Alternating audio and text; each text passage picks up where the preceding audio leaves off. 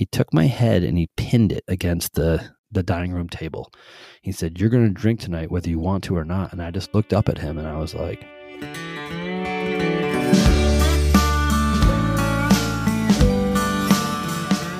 hello, everyone. Welcome to the Schooling Struggle podcast. My name is Todd, and I'm here with Pete. Pete, say hello.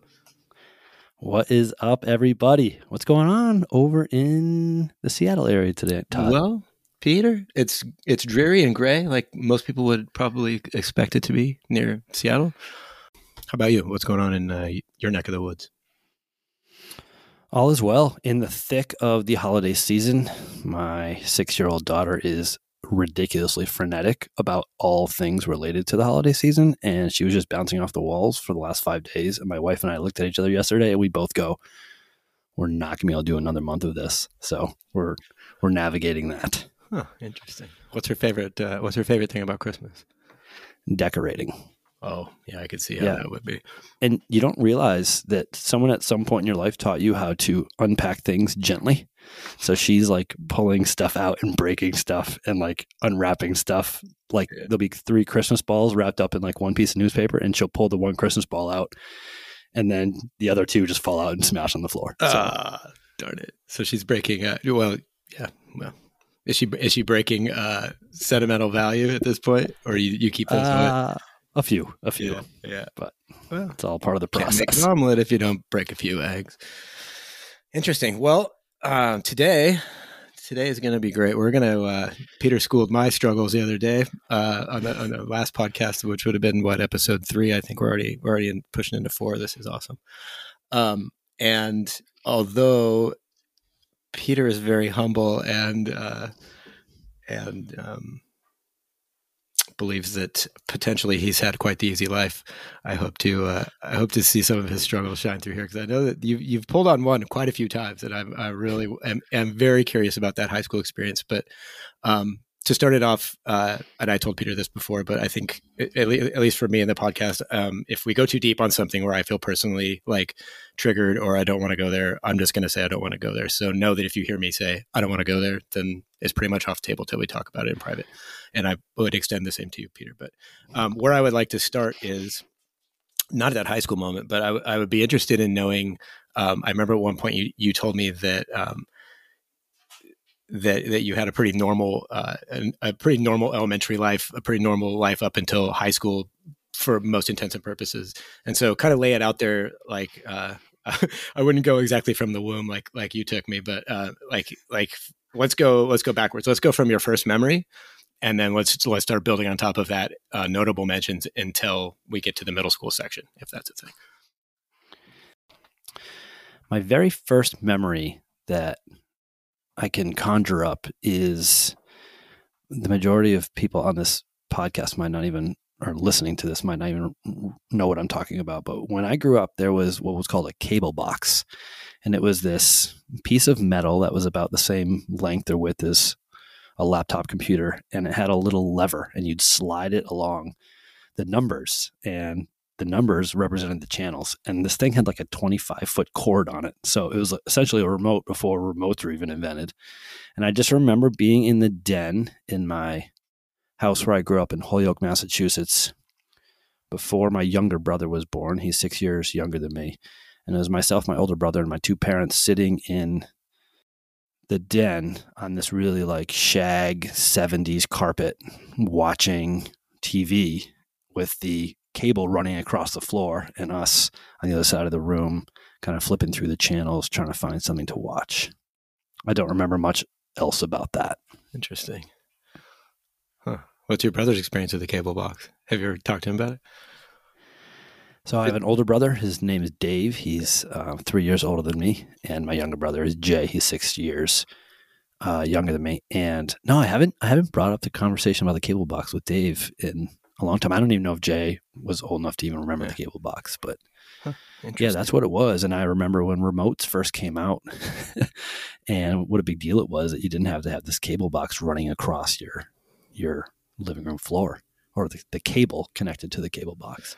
That's interesting, because you and I are pretty close in age. And it seems like I always remember remote controls. I don't know why that would be, but Well, my parents were Luddites and still are in many respects. So what does that mean? Luddite is, oh man, I hope I get this right. It is someone who fears or avoids technology. Oh, interesting. Nothing wrong with that. And so they were late to adopt, basically, is what you're saying. Like, if they had remote control, it came in the 90s. Yeah, exactly. Are they still that way? My father is. My father is actually a trustee to a bank and still didn't have an ATM card because he just goes and cashes a check at the grocery store to get cash. So he's that way. Anti-phone. My mom is just doing what she can to be up to speed and to be in our lives. So if that requires getting a phone to get videos and pictures of our kids, her grandkids, she's all in on that. And she's got it figured out for the most part. Cool. So the next step in the evolution after the cable box. Let's unwind that a bit.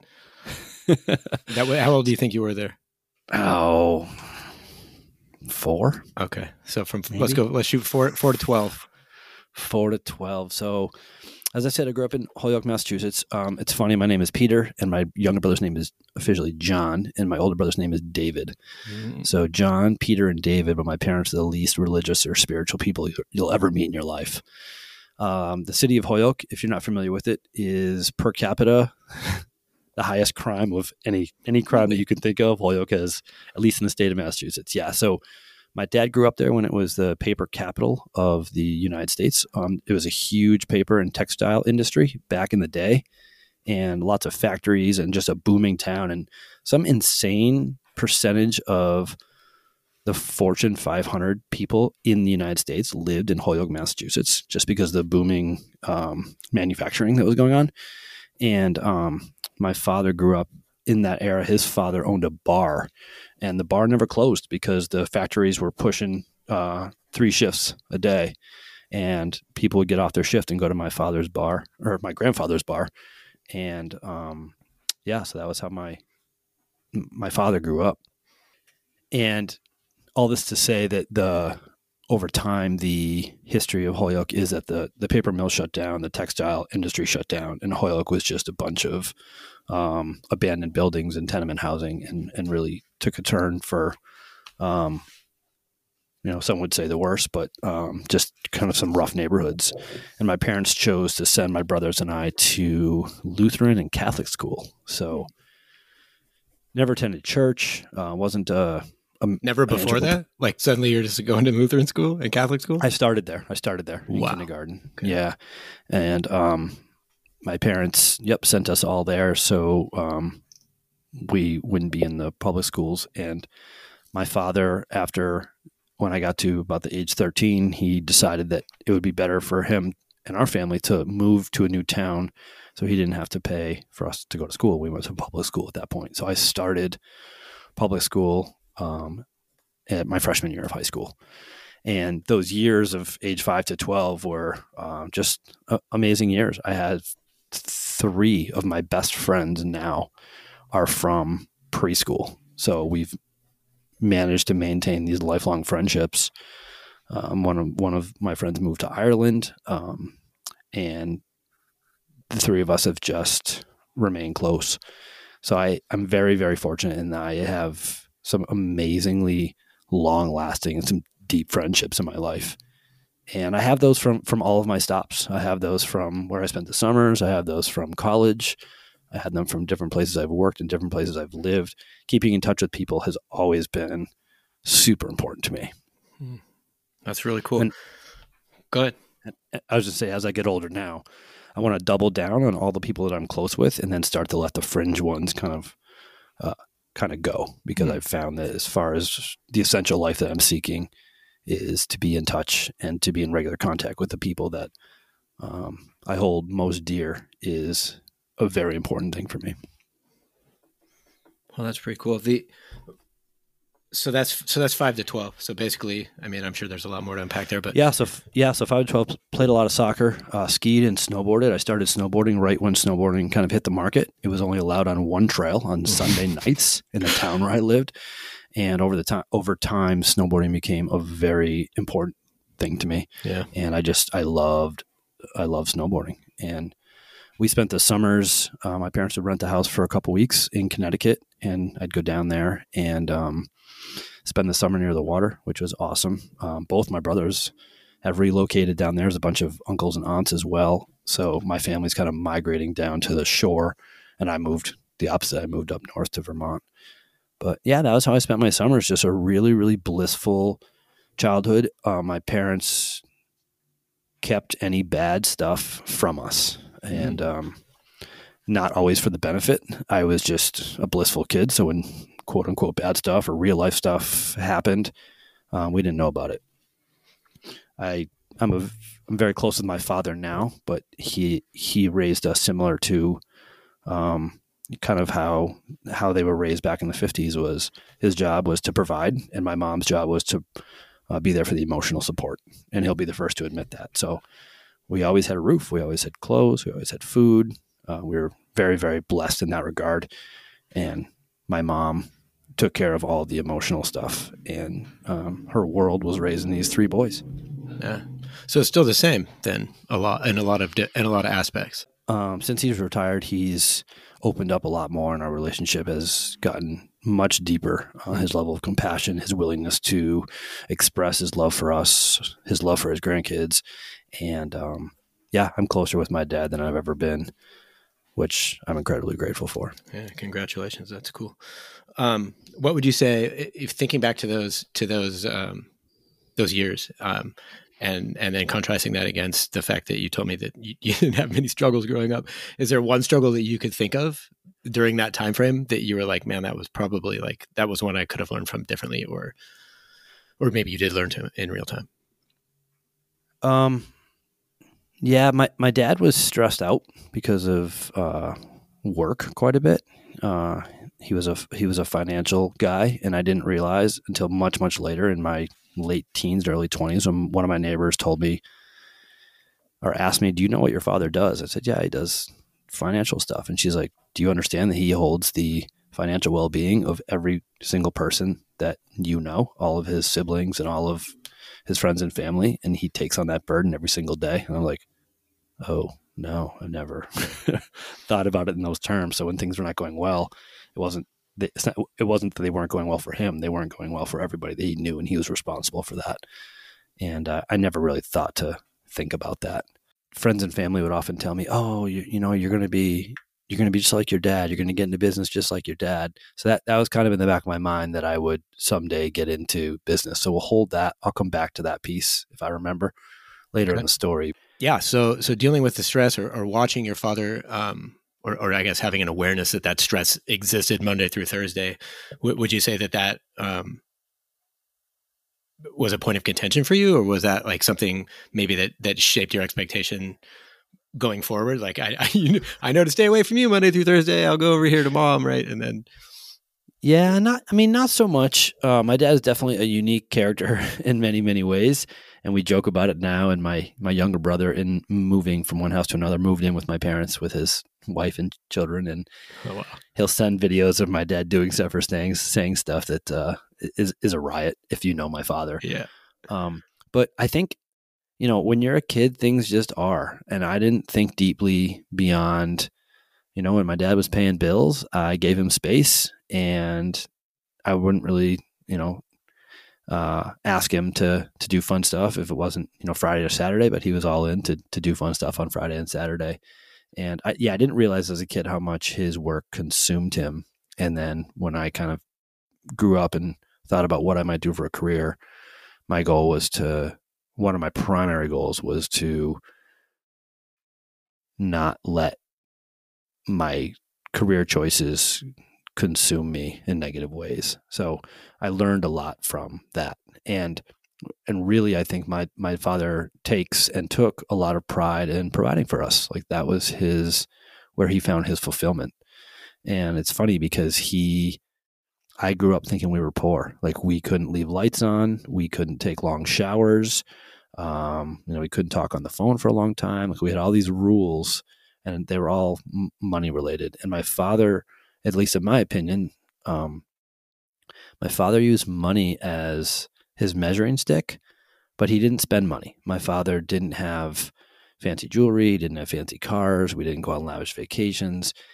So it wasn't like he was saving money to spend it. It was just that's how he measured his personal score. That's what I believe. And I can remember my mother using some of the grocery money to buy us soccer cleats because there wasn't enough there for the soccer cleats. And looking back, there was plenty there for the soccer cleats, but that was just the dynamic of how my family worked. And we always had the smallest bottle of shampoo or the smallest bottle of, dishwasher detergent, because that was just kind of the dynamic of my family. And it worked for all that time. Yeah. The living situations you get, I mean, that just becomes your norm, I think. Yeah. And then the other piece is I think my parents were ahead of their time in many ways, maybe without even recognizing it. So anyone that knows me well knows that I can go deep on my soapbox about processed foods and what they're doing to the health of human beings, especially in the Western worlds. And we didn't have many processed foods growing up. And it wasn't because my parents were anti-processed foods. It was just because we were three boys that were just eating everything in the cabinets every day. And my father would stop home from work every day and buy food for dinner and bring it home and cook it. It was whatever was on sale that day or whatever was fresh or whatever caught his eye. And our breakfast and lunch were kind of just the staples that were always in the house. And the only thing that we always had available to us was cereal and milk. So there was always a box of cereal and there was always a gallon of milk. And we went through a couple boxes of cereal and a gallon of milk a day, the three of us. But that's what I grew up on, was cereal and milk. And my mom didn't buy the sugar stuff. It was always, at the time it was Cheerios or Special K. But yeah. And now, buying fresh each day and buying whole foods is, we've learned, one of the best ways to sustain health and wellness. And that's what my parents have done their whole life. And even my father now, still every day, he drives to the grocery store and buys one day's worth of food and brings it home and he cooks it for my mom. And the two of them have subsisted that way as long as anybody's known them. It's an awesome story. Good job. Good job on the old man. He didn't even know he was doing the cool thing. And look at that. He's put it right in you. He didn't even know it.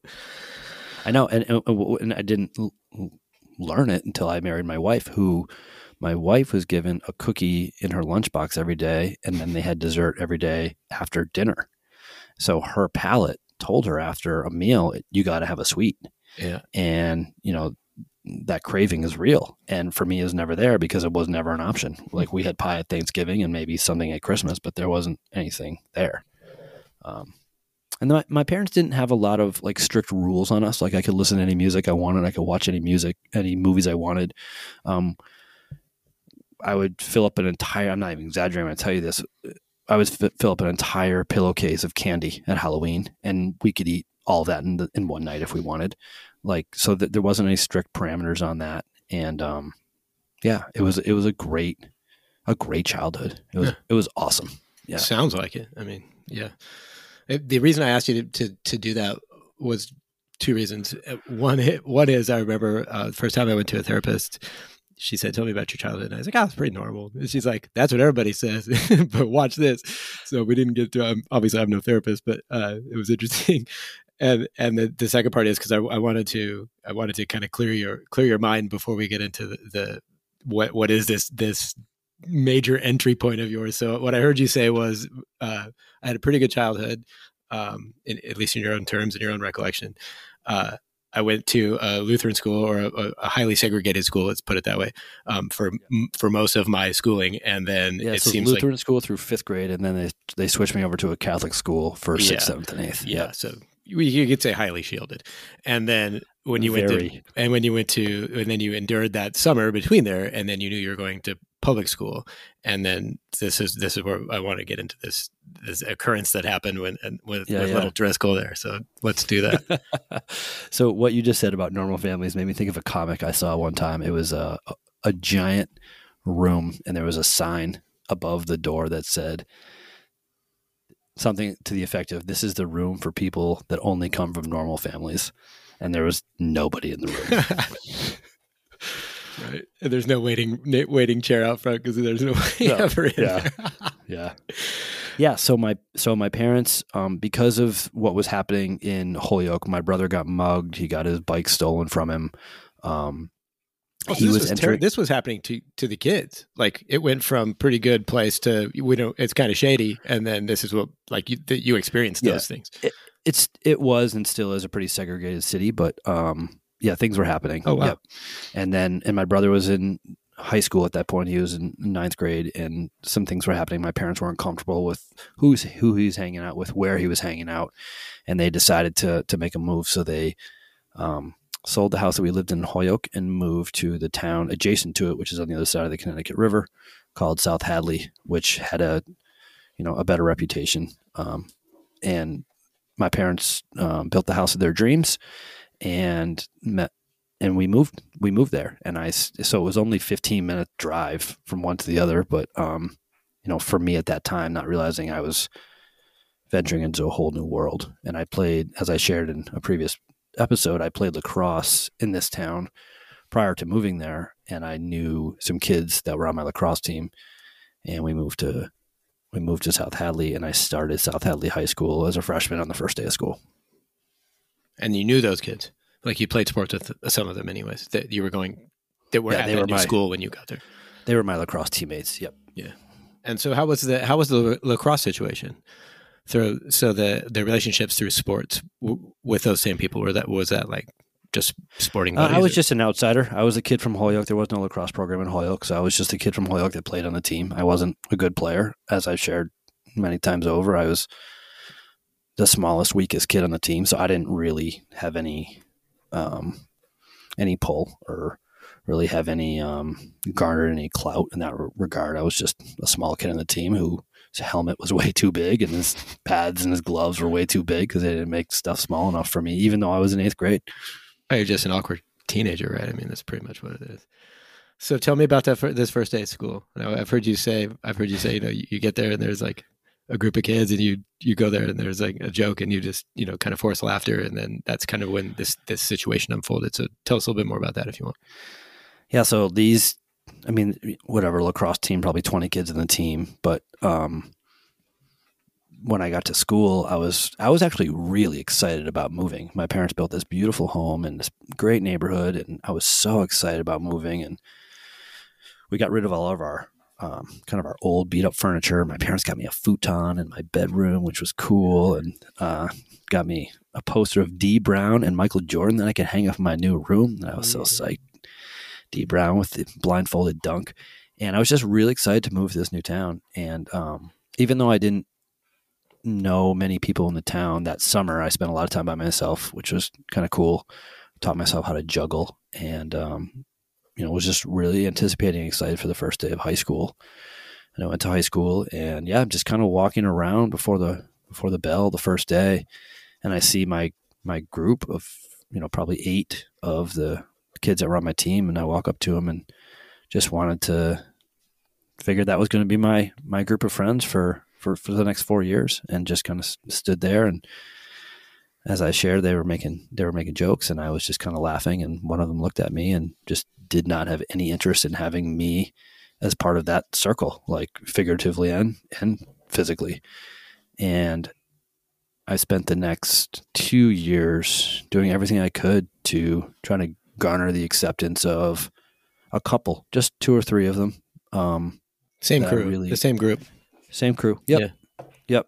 And I mean, to their credit, or and looking back on it as an adult, like they were established. They didn't need me around, and why would they want to bother with me? I don't know what their deal was. Like, I don't know if they couldn't have felt threatened by me. I don't really know. I just think they looked at me just like this annoying little kid that was trying to tag along, and they weren't interested in having me there.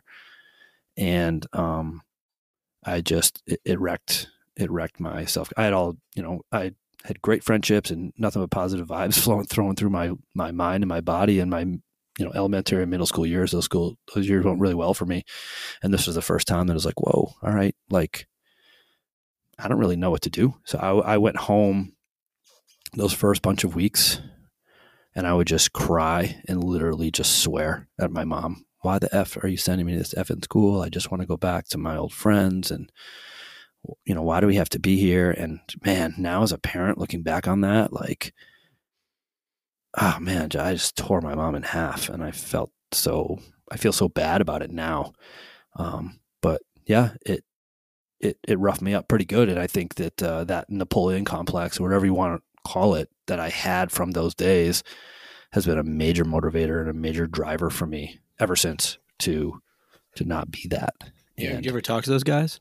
You still friends with any of those? Yes. Yeah. So we ended up being cool by the time I graduated. Like, we were cool. We weren't best friends, but I'm pretty confident that we were good. One of my best friends ever, his name is Sean. He lived across the street from me, down a couple of houses, and I started hanging out with him my sophomore year. He's 3 years younger than me.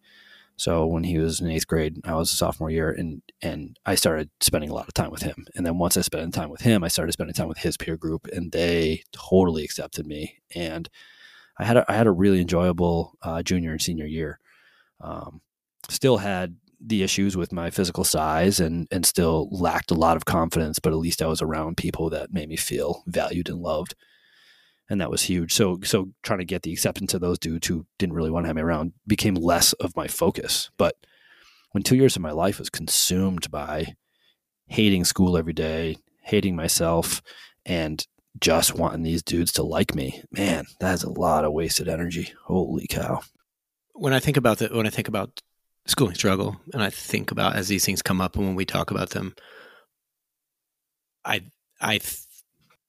intent is to kind of have a way to teach other people maybe a different way, or how we can look back on it retrospectively and say, man, I could have done that a little bit differently, or this is accept what happens to you, but like, how do you move past that? Because it's 2 years of your life, right? I mean, you just said it.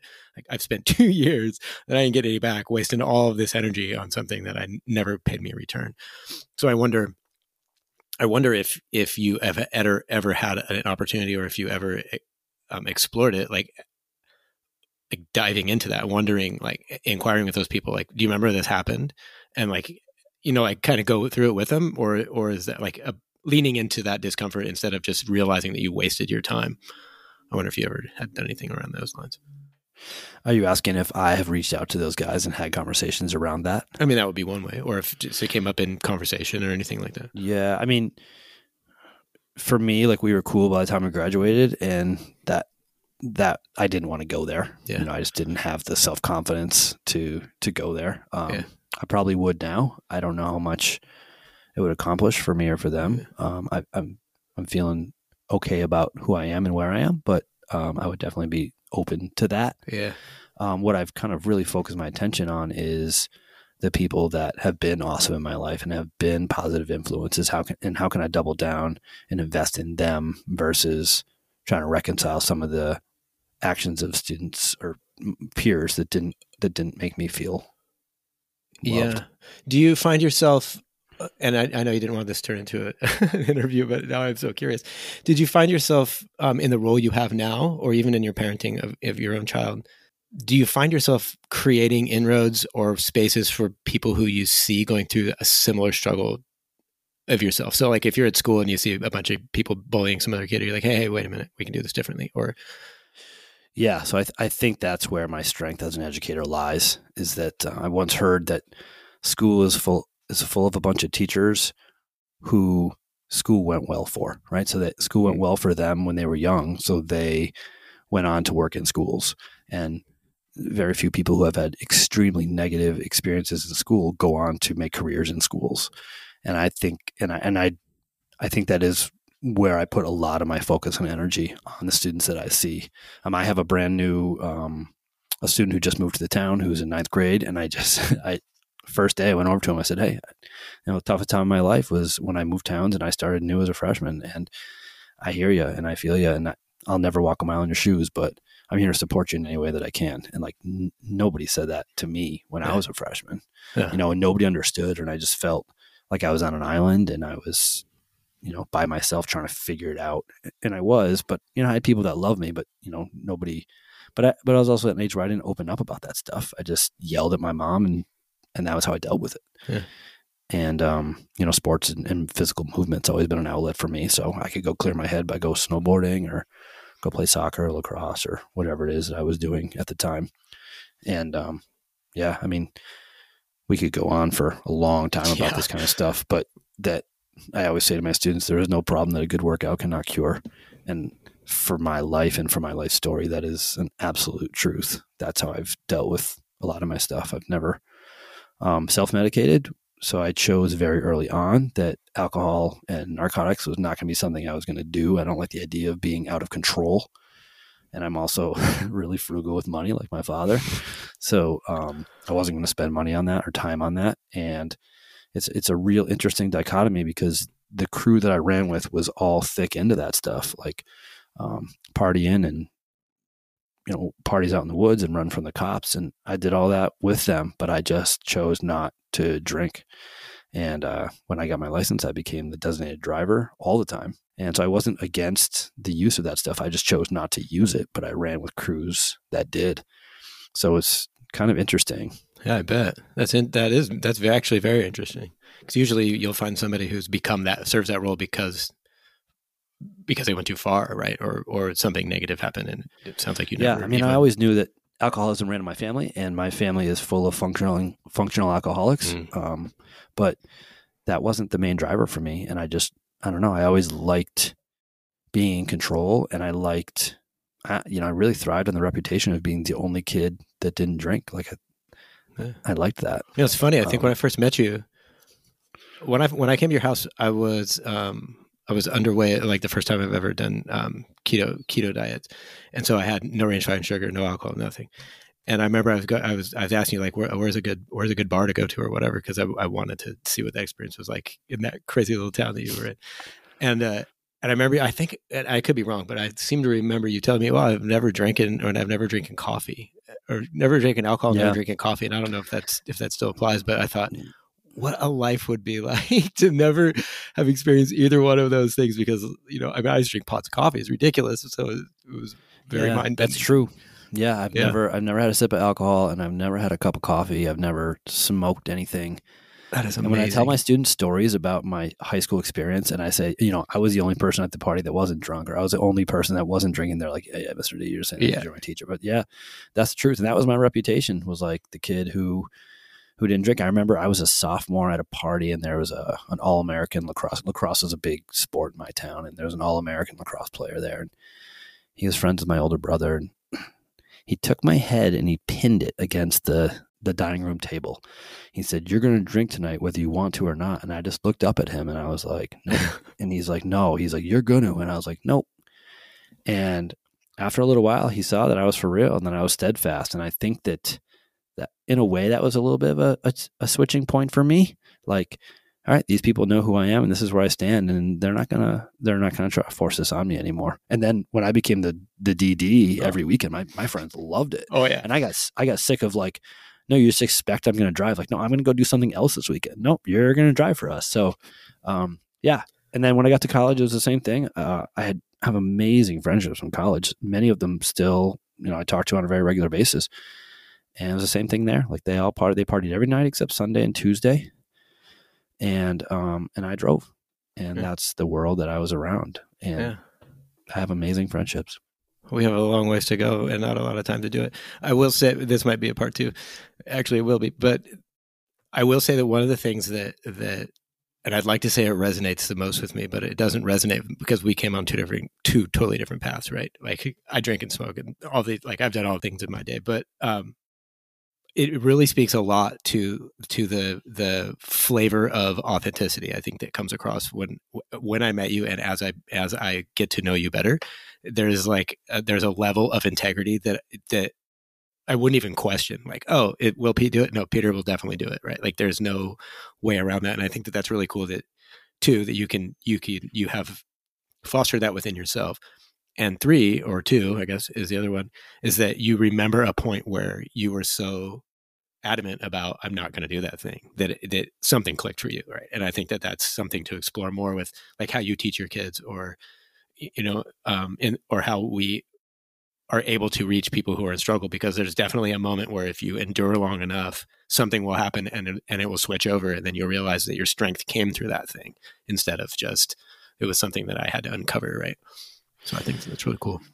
Yeah. I remember going to college and being like, man, like, I want these kids to know that I'm cool because I run with kids that drink. I just don't drink. And like, how am I going to deal with, how am I going to prove myself that I'm cool enough to hang out with them? And I remember thinking like, oh, maybe I'm going to have to drink to get friends. Holy crap. Like I pulled it off in high school. And I just remember saying to myself, I remember laying in my bed freshman year, just like first week of school going, nope, just don't drink today. Like it was almost like I was a recovering alcoholic, but I never had a sip in my life. Like, nope, just don't drink today. And really funny story. A bunch of years later, in my senior year, my roommates had a banger of a party and kegs, the whole deal, and it got raided. And the cops came and took the kegs out of the house and then went back into the house to look for more kegs and left the kegs unattended in the front of the house. My friends stole them all back. And the cops were so mad because they left this party with no kegs. And all the people who lived in the house were sent to mandatory AA meetings.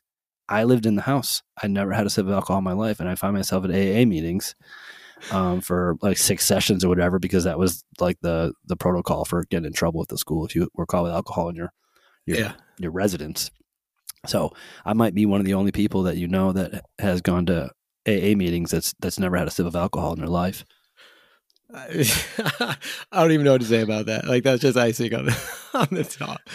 That is just it just speaks to like who I ran with, and I'd take a bullet for any one of those guys, and I know they would for me. Like that, just deep friendships. That's cool. That's pretty cool. Yeah, I don't have any. I have very few friendships. Interestingly enough, one of the a remark that one of my best friends that I had since, I don't know, middle school to later in life, he actually lived with us for a bit, to probably into my 30s. He told me once, he said, we're really not friends. We're just more of acquaintances now. And that like crushed me. I was like, what the hell? Like, what does that even mean? Like, we've gone through decades together and now you're just like, nah. It was just so interesting. So to hear you say earlier about how, you're very intentional about the people you choose and pushing people who are not so much beneficial for you, or how you see them as benefiting you, to the fringes. It's a topic I would like to cover sometime, to see, to unfold that, how that feels for you and how you go about that, because it hit me as a very guttural, like almost like something was taken away from me. I was like, wow, you're taking a friendship and you're just chucking that out the window. And, so I don't know, but I thought that was interesting. Managing relationships is schooling struggle. Yeah. Right? At its root. Of all types, the toxicity, that's fascinating stuff. No, it's a great story. Thank you for sharing that. I think that's really awesome. So cool.